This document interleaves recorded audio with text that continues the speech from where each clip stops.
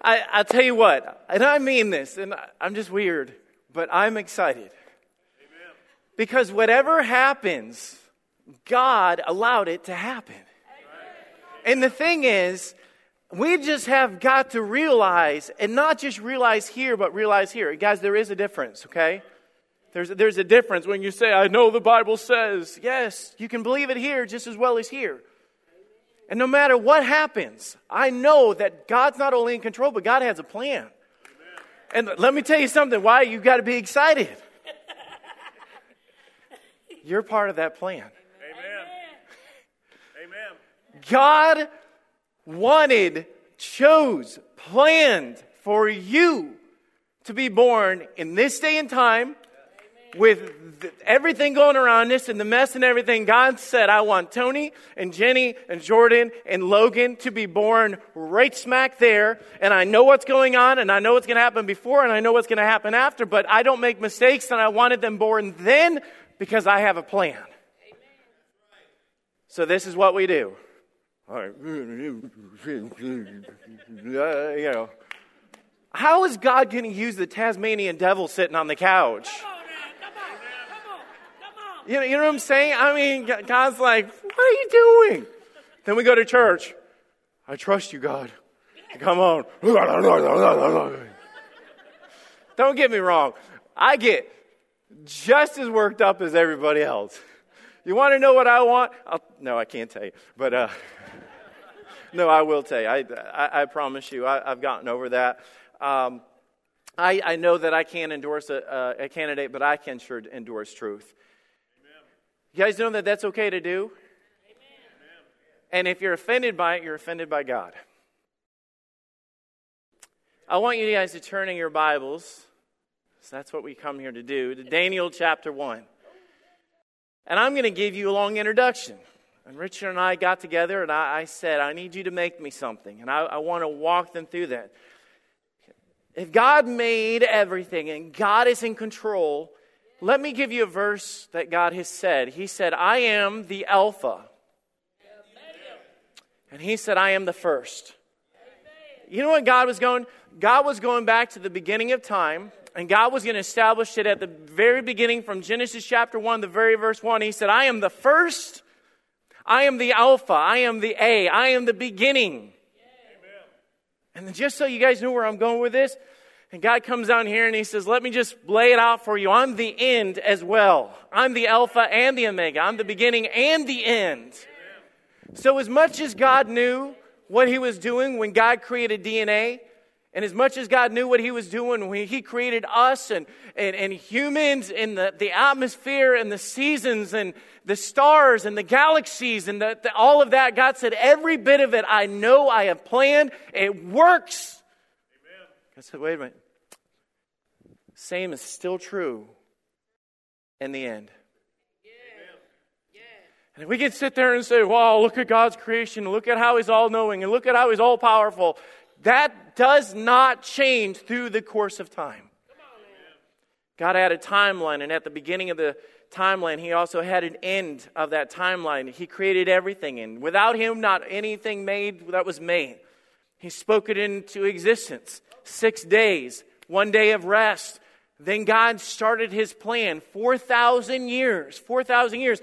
And along that line, He dropped in Abraham because He knew where and what He wanted Abraham to do. And He dropped in Isaac when He wanted them. And Gideon and Esther and Daniel and Shadrach, Meshach, and Abednego and all of the prophets and every bit of it. It was God, it was God, it was God, it was God, it was God. And they prophesied of that, leading up to that. Every king, every prophet, every man, every woman, every one of them. When I speak of the sovereignty of God, don't get all weirded out about that. That just simply means everything that we're putting in one word, that God is in control. God is ultimately over all things. When your mind cannot add it up, when it is beyond what you think, when we sit there and say, this isn't going the way that I would like, it is going the way that He allows. He came in a transition. Because all that time, they were prophesying to the cross. And then Jesus came. He was born in a way that they weren't expecting. He came in a way that they did not expect. He came as a humble servant. He came as a baby. He came as a servant. He took on flesh. He was in the likeness of men. He ministered for 33 years, and then he went to the cross. 3 days later, he came out of the grave. 40 days later, he ascended up into heaven. He promised through all of this, and he began something. He said, now from here on, this is what I'm going to have you do. I'm going to empower you greater than any power they've ever had, because you're going to have the indwelling of God. Not visitation with God through the Holy of Holies, but the indwelling of God through the Holy Spirit. Amen. You know what God did? God raised the bar with a generation. We sit there and say, man, I wish I could be like Abraham. Abraham would look forward and say, they've got the indwelling of God? You mean they've got the Holy Spirit? And I'm over here killing animals, and you've got the Holy Spirit with you everywhere you go? I don't think you guys realize how blessed of a generation we are. Because God was looking down and He was saying through that generation that I've got a job and a plan, and I'm going to give you an anointing and a presence and a power to go with it. He empowered them with everything that they needed, because the church was no longer counting up to the cross. But the church is counting down to the end. And I know for some people are like, well, that's good, it's good. But let me tell you, as we get into this, it sounds like all hocus pocus and weird and, science fiction and stuff like that. Because, man, this stuff is just like, what?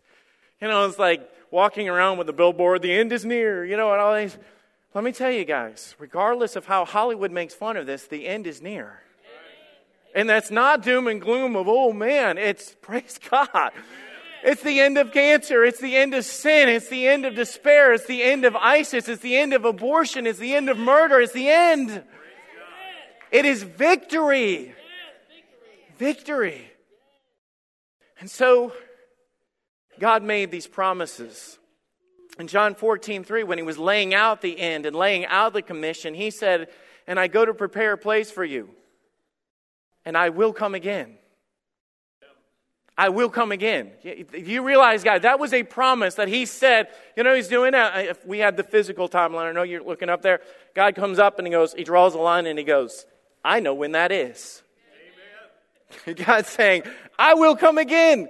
And we're sitting there going, when, Lord? When? And He said, it's not for you. You trust me. You follow me. I am in control. But I know there's that line. And so for all of us, as we get to the end of that line, we don't know when it is. Let me put it like this, okay? You guys understand football?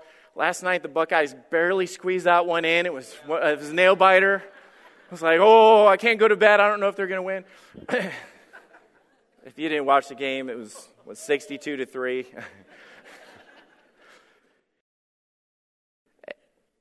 There's 4 quarters in a game. I believe the New Testament, where we're at, the Bible and the church age and the age of grace is like the 4th quarter. You go back through there. But I think, I'm just telling you, I think we're hearing the 2-minute warning. Amen. And I know when we read verses like Matthew 24:33, so likewise when you shall see these things, know that it is near. You say, what are these things? I don't have time to go into these things. I am doing this in a 2-part message. I ask you to come back tonight. You'll get the second half of this. We'll have communion and prayer tonight. And the second half of this. I know when he said that, 4 verses later, he says these things, and he goes, but as in the days of Noah were, so shall the coming of the Son of Man be. Sin had overcome the world, and it was wicked continually. You know what I'm saying? It's just got a time where the same thing with the days of Sodom and Gomorrah. Can you find me 10? Like Brother Wally was saying, find me 10. Find me 10, I'll spare it. I can't find 10. And so the influence of Christianity kept getting smaller, and all of a sudden people were more chanting for death of babies and for rights and all these things that go against these things than they were for that. These things is what God was talking about, was a turn, was a defilement, was abominations against God. And I tell you, when there was always somebody speaking up for it, but now the voice of America is yelling more for this. then we need you, Lord. These are the things. There's a place and a time now where they call good evil and evil good. Same way that God placed Abraham on this planet for such a time there. With all of my heart. I'm not trying to be cocky, I'm just going to tell you the truth. I, Tony Liuzzo, have been placed by God right here for such a time as this. Amen.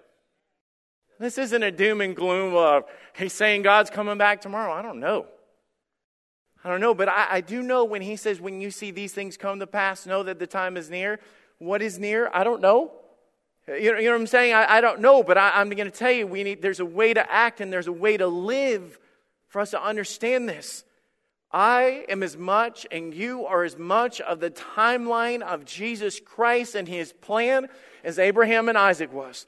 And the way that God waited so many years to give him Isaac, and the way that Gideon was raised up at a certain time, and the way that God orchestrated Esther to be in the place of Mordecai and Haman and all those other things at that specific time, I know without a doubt that Fellowship Baptist Church, you and I are here right now for such a time as this. Amen. And I've got to believe it with my heart. I cannot get there and be like, oh, no. And God's saying, stop. You're my child. I told you this. Act like my child. Daniel chapter 1, Josiah was the king, and I'm going to go back to him in a minute. He was a good king, loved God, tore down the wicked idols. Actually, you read the story, this king, when he got into it, the Bible says he smashed them into pieces. I mean, he was just like, you can imagine the passion that he had to tear down the idols that invaded and took over from the wicked kings of the past. But after he passed, his wicked sons take over. They did not follow God. They did not honor God. Babylon walks into their nation and takes the best of their people to use for their good, to exalt their gods and to do their will. Among them was Daniel, Shadrach, Meshach, and Abednego. Now, you know what everybody gravitates when they tell these stories? They go right to the fiery furnace and they go right to the lion's den. But let me tell you, the chapters that we're hitting have nothing to do, or they have the leading up to the lion's den in there. You've got to go back and realize what God was doing at the beginning of this. Daniel chapter 1, verse 1, in the 3rd year of the reign of Jehoiakim, king of Judah, came Nebuchadnezzar, king of Babylon, unto Jerusalem and besieged it. Now listen to the next verse. You got to understand. And I'm going to give you the foundation of this so you understand this passage. And the Lord gave Jehoiakim of King Judah into his hand. And you're like, what? So let me put it like this. Shadrach, Meshach, Abednego, Daniel, and all the other ones that were brought there to be eunuchs or servants are brought there, placed there by God. And Daniel said, I know I'm here because God allowed it. And the king spake unto Ashpenaz, the master of the eunuchs, that he should bring certain of the children of Israel and of the king's seed and of the princesses, children of whom there was no blemish, but well favored and skillful in all wisdom and cunning and knowledge and understanding, science, and such had the ability in them to stand in the king's palace, and whom they might teach the learning of the tongue of the Chaldeans. All of a sudden, their world changed. All of a sudden, everything that these 4 men and all the other ones knew changed right then. And let me tell you guys, we could identify with this and say that we live in a changing world.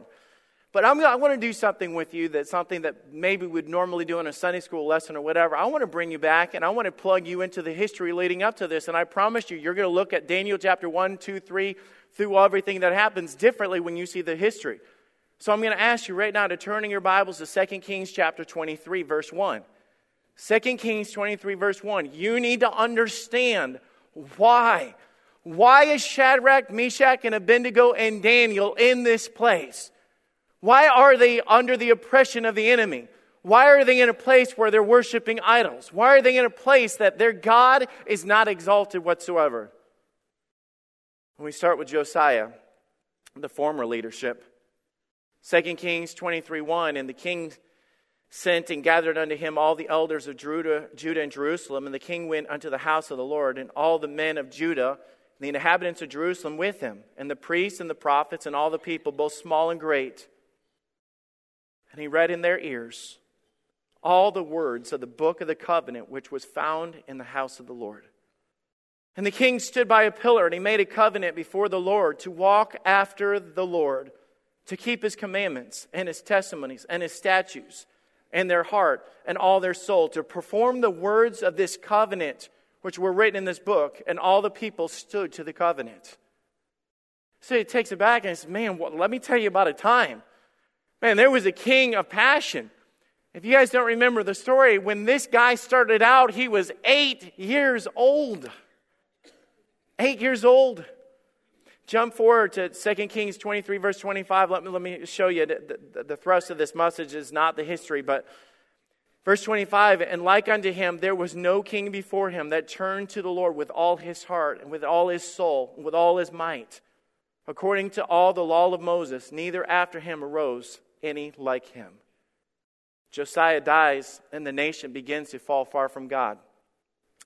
Verse 36, Jehoiakim was 25 years old when he began the reign. The same king that we read, the same ruler that we read at Daniel chapter 1, verse 1 and 2. And he reigned 11 years in Jerusalem, and his mother's name was Zebudah, and the daughter of Pedaiah of Rumah. And he said that which was and he did that which was evil in the sight of the Lord, according to all that his fathers had done. Let me tell you, it is righteousness that exalts a nation. It is God that protects a nation. It is God that blesses a nation. When you kick God out, you are on your own. Judgment will follow, and sin will affect. Sin will take its toll. Great nations, greater than the United States of America, have fallen in our past because they have refused to follow God. So chapter 24, verse 1. In those days, Nebuchadnezzar, king of Babylon, came up, and Jehoiakim became his servant 3 years, and he turned and rebelled against him. That's Daniel 1:1, verse 2. And the Lord sent against him bands of Chaldeans, and the bands of Syrians, and the bands of the Moabites, and the bands of the children of Ammon. And he sent them against Judah to destroy it according to the word of the Lord. And he spake his servants of prophecy. Surely at the commandment of the Lord came this upon Judah, to remove them out of his sight for the sins of Manasseh according to all that he did. What did he do? And also for the innocent blood that he shed. For he filled Jerusalem with innocent blood, which the Lord would not pardon. I ask you again, why did God allow Nebuchadnezzar to walk into their nation and take them captive? It's simply this: you reap what you sow. That's not a principle that Baptists or whatever, that is a principle that God said, you reap what you sow. Do you guys know it's an estimated 58 million abortions in America since Roe versus Wade was established in 1973? 58 million. I don't know how that compares to what was done by Manasseh in that day and age and by Jehoiakim and those that turned their back on God. But I guarantee you, if we were to measure the blood of those innocent babies, it would sicken us to know what we have done. That is a lot of innocent blood. They were wicked. They were not following God. And God was in control of all that was happening. It was part of God's plan. And can I point out to these followers of God what things had changed? What things had changed? Let me tell you, as you go through there, all of a sudden in their nation, it's no longer Judah, it's no longer their home. These men would be telling you that their world had changed. The consequences of their nation's sin changed their world. Sin has an effect on the world, and it started in the Garden of Eden. And sin, when it is finished, bringeth forth death, and that's part of the timeline. Guys, let me just tell you, our United States, our world, we always talk about the third phase of cancer, or the fourth stage of cancer. Let me tell you, America is in the 4 stages of sin. You cannot expect us to do this and not reap what we have sown. And turn our heads of the innocent. Their leadership have changed. They're no longer answering to the leaders that they had, but answering to pagan worshipers. Placed them in bondage. Their view of God was changed. Not I'm talking about them, but the world that they lived in. Things went from bad to worse. They went from a nation that had forgotten God to a nation that now is worshiping false gods. To the degree you can imagine as they walk into their temples and they grab the things of their God, the things, and they go in and they establish those and the worship their pagan gods. Now guys, just to put it in regards, you say, man, I get so worked up and I get so bothered. What if you were Shadrach, Meshach, and Abednego and Daniel, and you're walking in there, you see the things of your God that they once worshipped, and all of a sudden those things are now being held up and used to burn sacrifice and stuff to a pagan god. Would that bother you? It'd be like if 10 years down the road, if Fellowship Baptist Church had to sell our building, and all of a sudden you walked in here and we saw a Muslim mosque and people in here worshiping and burning incense and worshiping, calling out to another god. It's the same thing. I'm getting a point. I want you to see that everything around them has changed. Their lives had changed to the point where it was not their home. Even their names had changed. And everything they were doing, they were trying to adapt these four men and all the other men to adapt to be like them. Can I tell you, church, I love America and I love our nation, but we are not home. And maybe for some of you that's going to take time to get in there, but I want you to understand that Jesus died on a cross to give us a home. Amen. And I love this land, but this land is not our home. And I think sometimes we get so worked up because what our plans are and what our feeling is and everything is the fact that our plans and our land is changing. And God says, no, I died to save you, to bring you to the real one. Amen. They're walking through Babylon, and these men were sure to say that this is not home as they saw this. When we go from being one nation under God to lighting up the White House in the rainbow colors, I can tell you we are not home. Amen. For the first time in history, we have a candidate running for president that's the first one ever to be endorsed by Planned Parenthood, with making a vow that she will raise the bar and change the boundaries on abortion. Although the world has not changed for these four men, the world around them was changing drastically. Can I point out in this, and this is the thrust, and we'll continue this tomorrow night, there was everything that did change. But can I point out what did not change? See, we read in here that our confidence in God cannot change, church. I read in Daniel chapter 1, verse 2, and the Lord gave Jehoiakim, king of Judah, into his hand. You know what that was written by? It was written by Daniel, and some people speculate that, but that was written by Daniel for him to step back and say, hey, listen, God is in control. But I want to tell you guys, if we dare say that God is in control and it does not reflect through our actions and our attitudes, then how is the world going to know that God is in control? Right. Saying it on Sunday does not enforce what we live on Monday. It's easier said than done. When we're acting like things are constantly falling apart, how does this reflect that our God is in control? Should sin bother us? Yes. You think about these guys. Here they are, being a living testimony, living unto God in the place that they were. But when they said bow down, they would not bow. When they said you cannot pray, Daniel said, I will pray 3 times a day and you can throw me in whatever you want to throw me in, but I will not change because I believe in my God. Amen. You guys have to understand. There's got to be some conviction in our hearts. Not only were they showing in this that God was in control, but they were showing their convictions for their God. Daniel chapter 1 verse 8, but Daniel purposed in his heart that he would not defile himself with the portion of the king's meat, nor with the wine which he drank. Therefore he requested of the prince of the eunuchs that he might not defile himself. He had a choice to make. You realize that we don't make that choice, but Daniel said, you know what, there's your false God and there's the real God.